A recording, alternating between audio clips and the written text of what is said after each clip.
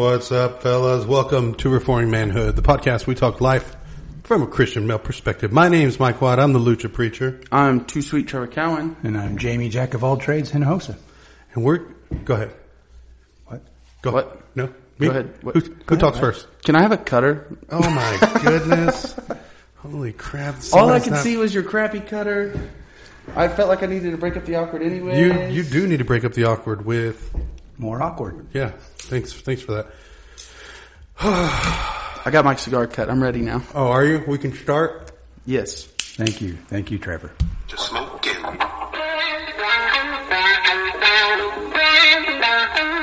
What you smoking? What you smoking? So, Jamie, Are you asking me? I was for our little jam there. I tried to get all three of our voices and meld them into one. What you smoking? Like a demon or what? Like a just giant awesome voice choir, man choir, right? Man choir. Awesome. Let's do that on three. 1, 2, 3. What you smoking? Oh dang! I like that. Something happened in my soul just now. Yeah, but I wasn't ready. We're gonna have to do that again for all the listeners out Retake. there. Okay, we're gonna retake this. We're all gonna be nice and loud. Ready? What 1, you 2, smoking? 3. What What you you smoking? Were you recording it or what? Yeah. Oh, my bad. Anyways, we'll see if I can throw that on top. What you smoking, fellers? We'll get this thing started. I have an unusual one for me. Unusual. One Something new. Something? No, not new. Is that your third cigar today? Listen, you're not. I'm just my asking a priest. question. I'm just asking a question. No, don't ask stupid questions. All right. Listen. But also, it could be. All right. We've been here a while. I smoked one for the first podcast, and then we had some guy time, and I was smoking one, and then we're doing this podcast. So cool. You don't have to get all defensive. Whatever. You're not my doctor. All right. It's not a sin to smoke cigars. Nope. It's not a sin to smoke 3 cigars in a day. I'm jealous. That's a sin. That's a sin. That's right. I'm coveting the amount of money that you have to buy 3 cigars in a day. First of all, they were all $3 cigars. So if you wouldn't buy a and $20, you all got them for Christmas. yeah, if you wouldn't buy a $20 Davidoff, you could put in the numbers This I'm putting in. isn't a Davidoff. It's a Camacho, Okay, which is made by Davidoff. Okay, that's what I thought. But it doesn't have the Davidoff logo on it, so it's not $20. And also, it's about the size of my pinky. So, did you get off my back? Cigarillo again. Yeah. Cigarillo. You've reviewed these before too. Huh? I have. Both y'all. Oh, this was the don't kick the door in, right? All right, guys. So No, y'all that's know. the podcast we're recording today. No. When you read it, it says this one hits different. It doesn't kick the door. Oh. In. It knocks gently. I prefer something that's not a gentleman. That's right. Like the Holy Spirit. Who looks at every atom in the universe and says, mine. All right. So, chapter 10. That's a good time for a transition, guys. Transition. Well, both y'all smoking Camachos. I got the factory smoke. Nothing new for you. Sorry, listeners. But we're talking chapter 10 of the 1689. This one's a tough chapter. There's a lot here, right? But it's very, it's all dense, deep. This is, deep waters. Yeah. Yeah. We're in the deep waters. Effectual calling. The effectual calling of God on his people. Yep. Yeah. Which would be way different than ineffectual calling. Prevenient grace is what okay. That's the other one. Yep. that's what the, Yeah, and we'll get into those big words here in a little bit. Yeah. Yeah. So let's just dive in. Paragraph 1. Read start the enlightened in the sentence that starts with enlightened. me or Jamie? Doesn't matter. He enlightens their minds spiritually and savingly to understand the things of God. He takes away their heart of stone and gives them a heart of flesh. Yeah, stop there. Let's talk about effectual calling. And when he does that, he enlightens. Say that again. He enlightens their minds spiritually and savingly to understand the things of God. That's right. So this is God specifically calling to his specific people, whom he is saving. Yeah. Effectually. Effectually, yeah. It works. Because he cares. Yeah. Yeah. He has and so this would be different than prevenient grace, right? So we kind of started with that. Go ahead and define your terms and walk us so through some people, when they say prevenient grace, what they're talking about is often what we would call common grace, because God is working preveniently before our salvation. Okay. So the rain falls on the righteous and the wicked, which common grace. Yeah, we would agree with. Yep. However, in dealing with doctrines of soteriology, how we're saved, the Arminians and Semi-Pelagians, and they would use this word called prevenient grace. And they would say that God has worked in someone's life just enough that they can choose good or evil. Okay, so they're saying, translation is, God takes 99 steps and they take the one. Yeah, they would say that God is a gentleman and he's standing at the door knocking. And doing things and working out situations so that they can take the one step. It's just on you to decide if you're going to be saved or not. Yeah. So what's the problem with that? It's not on you to decide if you're going to be saved or not. They would go to verses like Revelation 3 that says, Jesus knocking at the door. Jesus stands at the door and knocks. Here's the problem. That's not a verse that talks about salvation. Nowhere in there. He's actually talking to the church there. Yeah. On top of that, if that's not enough for you, we can go to verses like Well, what do you say to the, where is it? I thought I had it in here somewhere. He desires all to be saved. What is that? 1 Timothy? Yeah. Yeah, 1 Timothy 2, God desires for all to be saved. What do you do with that, first of all? Well, I would say God has multiple desires. Ah, so good. Like my desire to lose weight, yet my love for pizza. I do love some pizza. I haven't had pizza since Christmas. Good night. That's how long it's been since I've had a slice of pizza. Talk about denying, self-denial. Wow. Wow. Yeah, so yeah, we as people can be complicated enough to want tacos, and want to lose weight, and well, sometimes one desire wins over the other, right? Typically tacos. For me, yeah. Yeah, mostly tacos. Mostly tacos. Yeah. God's good gifts. Okay, so that's the first thing we would say there. Yes, he has that desire. I'm not denying scripture when I say, he desires all to be saved, but somehow, some reason. Just because God desires all to be saved doesn't mean he's going to be unjust. Wow. How is it unjust? It would be unjust for God to just, not convict of sin. Let everybody go free. That's good. Yeah. Because there's victims. Or to enable one to take a step and others not to, right? Yeah. The 99. Okay. All right. Cool. But dive further into your definition of prevenient grace. What's the problem with it? So there's more problems with it. Like, you look at passages like Matthew 11. Which says? Matthew 11:25. It says, "At that time, Jesus said, I praise you, Father, Lord of heaven and earth, that you have hidden these things from the wise and intelligent and have revealed them to infants. Yes, Father, for this way was well pleasing in your sight. All things have been handed over to me by my Father, and no one knows the Son except the Father, nor does anyone know the Father except the Son, and anyone whom the Son wills to reveal him." Wow. So God wills some to know and some to not know. He effectually calls some to know and some to not know. And this is why he used parables also, right? We've talked about this in the past. He used parables so that some wouldn't understand. Yeah, I was going to pull that up too, Mark 4, but my Bible app, I hate you version. It's the absolute worst. But I use literal word. It's in Mark 4. Literal word's nice. Jesus says he teaches parables because to them, talking to the disciples, has been revealed the knowledge of God. But to those it hasn't, and he doesn't want them to repent. Wow. That's different. That's different than... Yeah, what do you do with those verses? Jesus loves you. Yeah. Right? Yeah. I saw an article the other day that said, why telling some people Jesus loves them isn't helpful. I didn't read it, but I wanted to. I meant to go back to it. Yeah, it's something, I've been saying for a while, right? You might be under God's wrath, so. Yep. Leave some room. Leave some room. That's, you're supposed to leave room for vengeance. Leave room for God's wrath as well, right? Yep. Any other problems with, again, prevenient grace, the idea that God takes the 99 steps and we take the one? Ephesians 2, it tells us that, for by grace you have been saved through faith, this not of your own doing, but a gift of God, so that no man shall boast. That flies right in the face of Your salvation is completely dependent on God alone. Yeah, and so I think part of the problem, and we're using bigger words here, but we're going to dive into some more of them.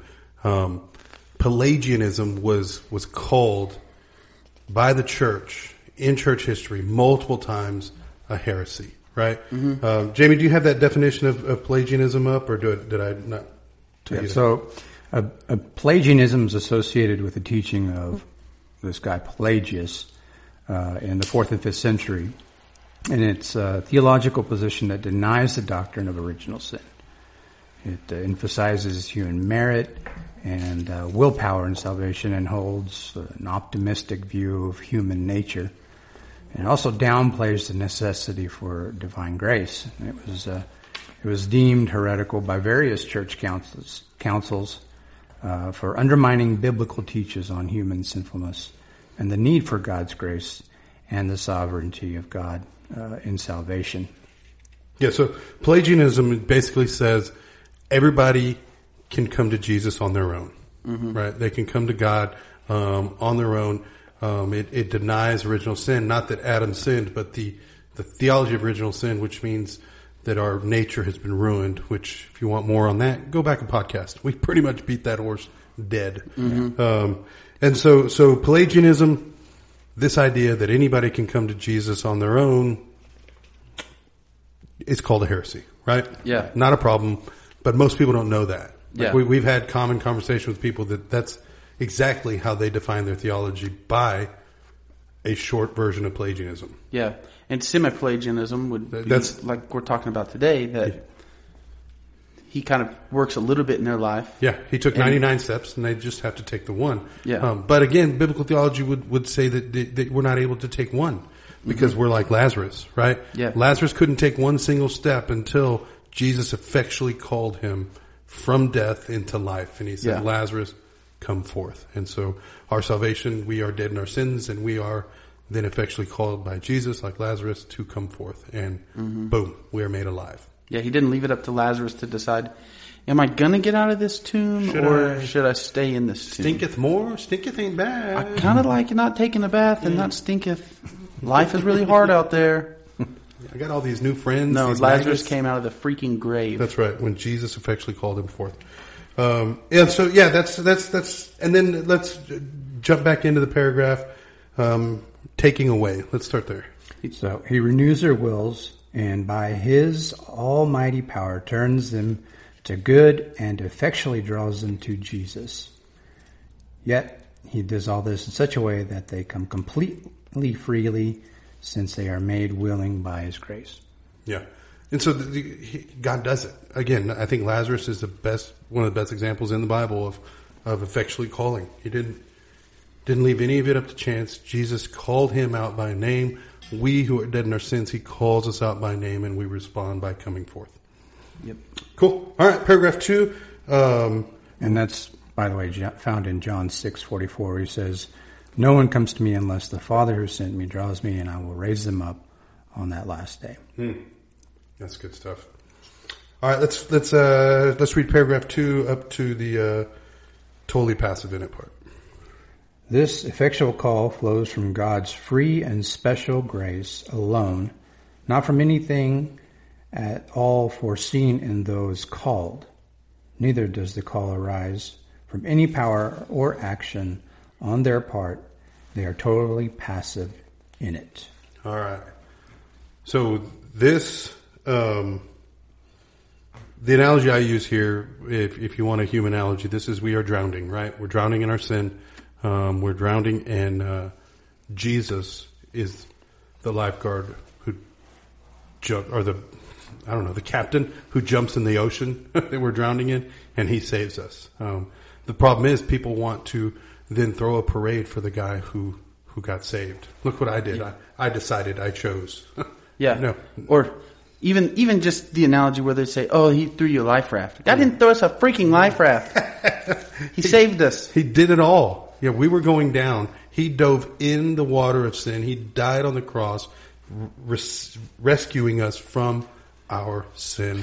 and our death. You okay over there, buddy? The fly just tried to go in my mouth. Yeah. Shailin in talking about that, he says, he in talking about that analogy in one of his songs, he says, no, we were dead, barely floating. God dove in and breathed life into us and brought us out of the water. Like, he did it all. He saved us completely. That's right. We were completely dead, and he saved us completely. We didn't take one step, right?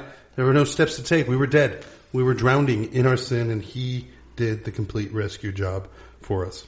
Yeah, I remember a story that R.C. Sproul was having a debate with someone over this word "draws," and they were saying it's my decision when he draws me. He calls me and I go.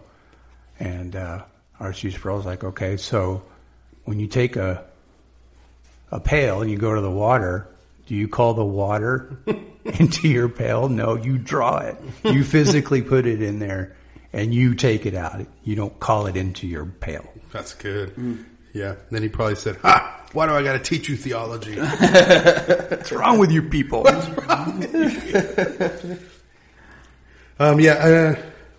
Yeah, keep going. Keep reading that. Being They are dead in sins. Yeah.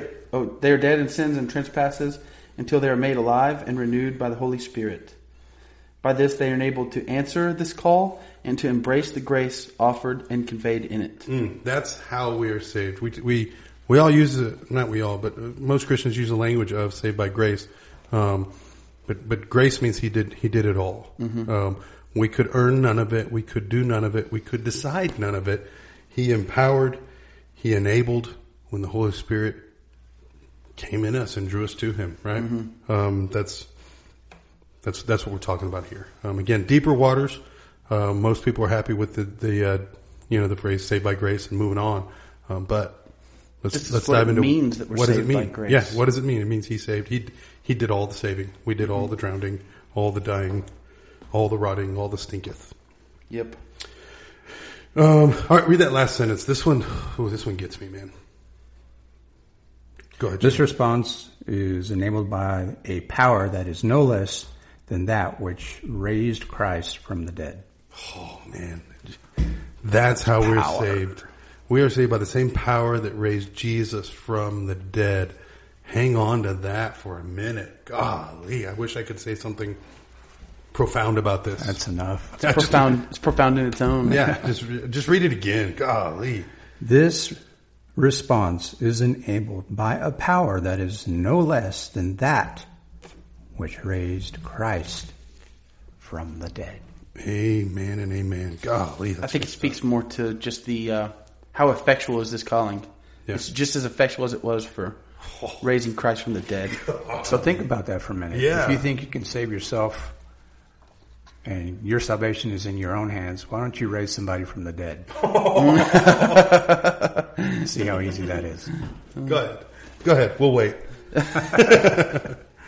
Oh, man, that's good stuff. That's how we're saved, by the same power that raised Jesus from the dead. And he was raised 100%. He did all the saving. He did all the raising. We do all the sinning. All right, paragraph 3. Let's read through saved by grace, I think. Elect infants dying in infancy are regenerated and saved by Christ through the Spirit, who works when and where and how he pleases. The same is true for every elect person who is incapable of being outwardly called by the ministry of the word. Yeah, so this is saved by grace. This would be very uncomfortable to some folks who just want the green light to everybody. And to be honest, we need to recognize how Pelagian that is, how that has been deemed heretical, not biblical teaching.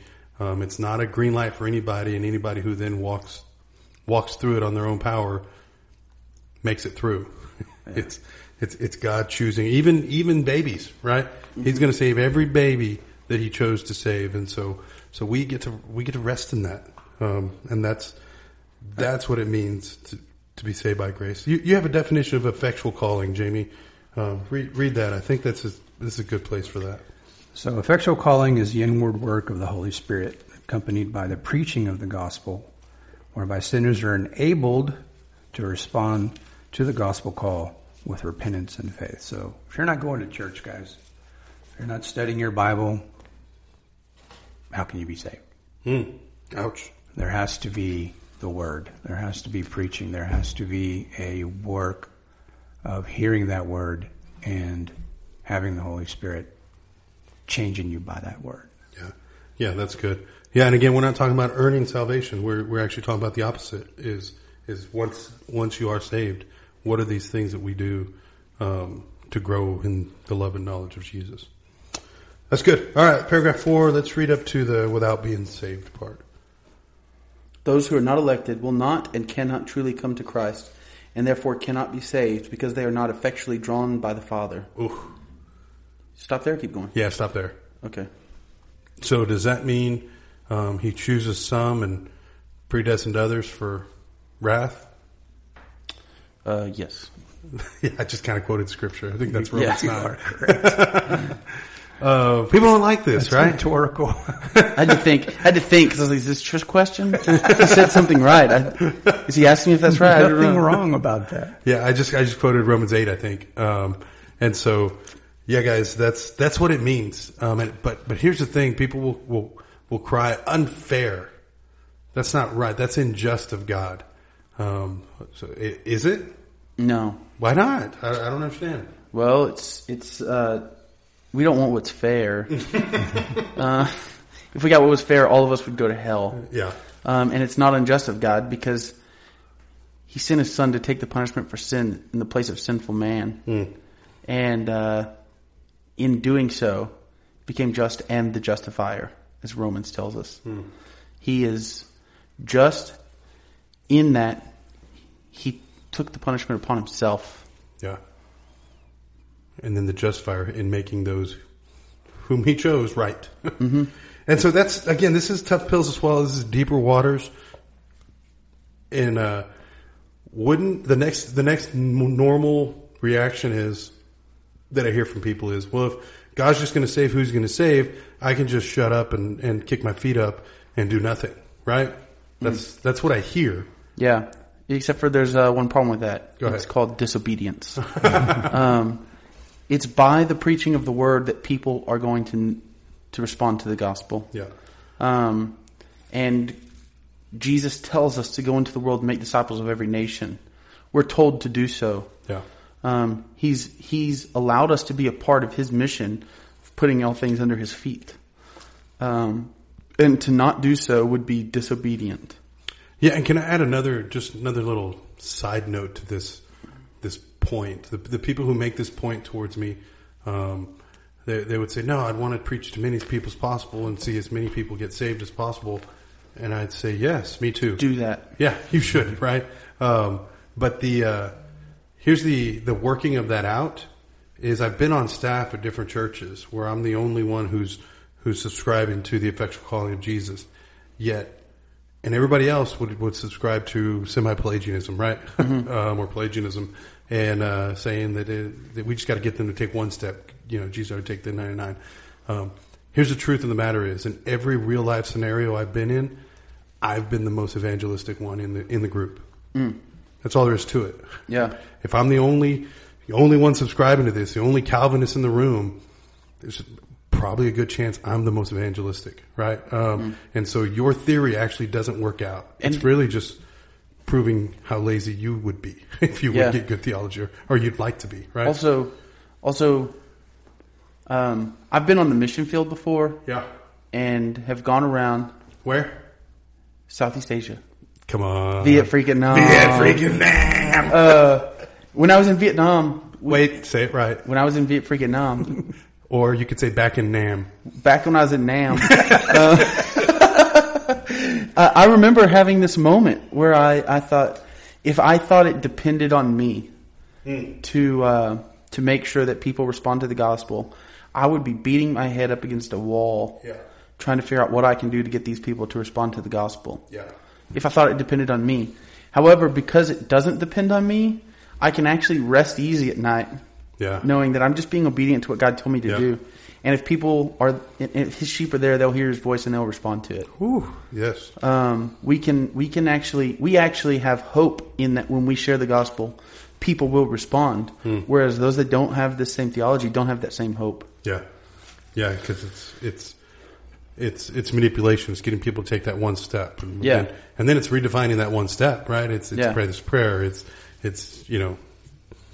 do this thing or whatever. And if there's a real fuzzying of the line of calling people to repent and believe the gospel. And commit their lives to following Him. All right, so let's read paragraph 4 up to without being saved. So they may even be called by the ministry of the word and may receive some ordinary working of the Spirit without being saved. Oh, I'm sorry. That's what we just read. No, it's not. No, we didn't. We didn't read that. Yeah. So listen, small town, West Texas, probably small town anywhere, wherever you're at, big town, doesn't matter. They're filled with people like this, right? Mm-hmm. Like, we see them all the time. People who think we've heard it quite often. Now I'm good with God. Me and the guy upstairs. Yeah, me and the big guy upstairs, we're good. We have an understanding. Yeah. I hope you do. And I hope you're not counting on that understanding. I hope you're counting on Jesus, right? Yeah. The apostles had these same people though, right? Yeah. Right, yeah. Trev? Acts chapter 8, right? Yeah, Acts 8. We see Simon the sorcerer. And he comes in and he gets baptized. And he's seeing all these people that have the Holy Spirit working in their lives. And he's like, yeah, I want to pay for that. He tries to offer the apostles money. And this is Peter's response to him. Whew, hurts my feelings a little bit. Peter's response to him in Acts 8 is, may your silver perish with you because you thought you could obtain the gift of God with money. You have neither part nor lost in this matter, for your heart is not right before God. Repent therefore of the wickedness of yours and pray to the Lord that if possible, the intent of your heart may be forgiven you. For I see that you are in the gall of bitterness and in the bond of iniquity. And Simon answered, pray for me that the Lord, that nothing of what you have said may come upon me. Joel Osteen would have taken that money. Mm-hmm. A lot of people would have taken that money. They'd be like, yeah, sure. Yeah, I can pray for you. Yeah, I'll pray for you. You fall in the Spirit. You'll do this holy laughter thing. It'd be good. They said, no, keep your money. It has no part here. Yeah. Ouch. Yeah. So this, I think, as we're closing her down, I think we have to talk a little bit about the Jesus without religion or Jesus without theology folks, right? Again, we'll get plenty of pushback, right? You're trying to figure out the deep things of God. Why dive this deep into what it means? Why can't I just say saved by grace and move on? Why can't I have childlike faith, right? Trev, what's your response? Why do you want to keep being like a child? That's my first thought. He said grow up. I mean, in Hebrews he says you should be moved on from this by now. You should be moved on from drinking milk. And so many times people in the church they're like, yeah, just give me more milk. No, we should be growing. We should be growing in the grace and knowledge of our Lord. Yeah. And not be comfortable with not growing. Yeah. We have, I've talked about little sniffers a little bit, but we have a Kawadi Mundi, and this little guy I had from a baby sucking on a little bottle I would prepare for him. Dude, and he was adorable. He could smell when I cracked the lid to that powdered milk, right? He knew, it's milk time. And dude, did he love it. And to this day, if I cracked that and I poured a bottle, I know for sure he would take the bottle. He would grab it, hold it in his two little hands, and just, he would love it, right? But I tell you what, he's the best mouser we've ever had. There's no other critter on God's green earth that is as good as catching mice as this guy. And it wouldn't have happened if he didn't grow up and get off that milk. Dude, he catches mice. And loves it. Like it's so much different. Oh man, he cracks a skull like a Budweiser. No, he's not a Bud drinker. All right. He cracks a skull like a Shiner. Coke in a bottle. And just finishes that tail like spaghetti, dude.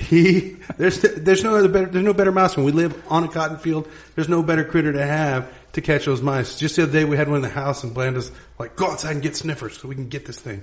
If he had stayed on milk, he wouldn't have found his function in our family and in the home. And I think church is the same way. We have a lot of people that are you're still sucking on that bottle. You're still on that milk. We need to get past those cute catchphrases. We need to get past the license plate theology, right? Yeah. forgiven, not perfect. Okay, true, but can we get the gospel in there? You know what I mean? Yeah. And so I think Jesus without religion, this chapter ends with you should be living out your faith. You should come live in Christendom and live your life out the way Scripture tells us to. And I think that's the take home, right? I mean, live out this faith, get off the milk, and go catch you some mice, man. Right. Delicious. Do it. I hate mice. So that last sentence is, much less can any be saved who do not receive the Christian religion, no matter how diligently they live their lives according to the light of nature and the teachings of religions they profess. Yeah, so we're supposed to live this thing out. It takes routine, it takes ritual. If you're not a part of God's church on the Lord's Day, on Sunday, you need to be. If you don't have a habit, if you don't have a routine of getting the Scripture and feeding yourself, it's time for that. These are walking out our faith and living out what we say we believe. And it takes WORK. Repent and believe. That's right. All of those things. So that's what I got. All right, cool. Well, don't forget to like, share, subscribe to our podcast, leave a review, Ask questions. ask some questions. Jesus is our top person engaging in these things. Top dog, Jesus. How about other people engage in some stuff with some good content? No, we love love Chewy. Jesus. We love Chewy. I love him. I've known 3 Jesuses in my life. He's the only one I call Jesus. My other ones was Chewy and one was Smiley because they didn't want to, break the second commandment with their That's name. not why they didn't do it. Oh gosh. All right, guys. That's all we got this week. My name's Mike Watt. I'm the Lucha Preacher. I'm Too Sweet Trevor Cowan. And I'm Jamie. Get off the milk and hosa. You guys, be sweet. Show Jesus. Later. Later.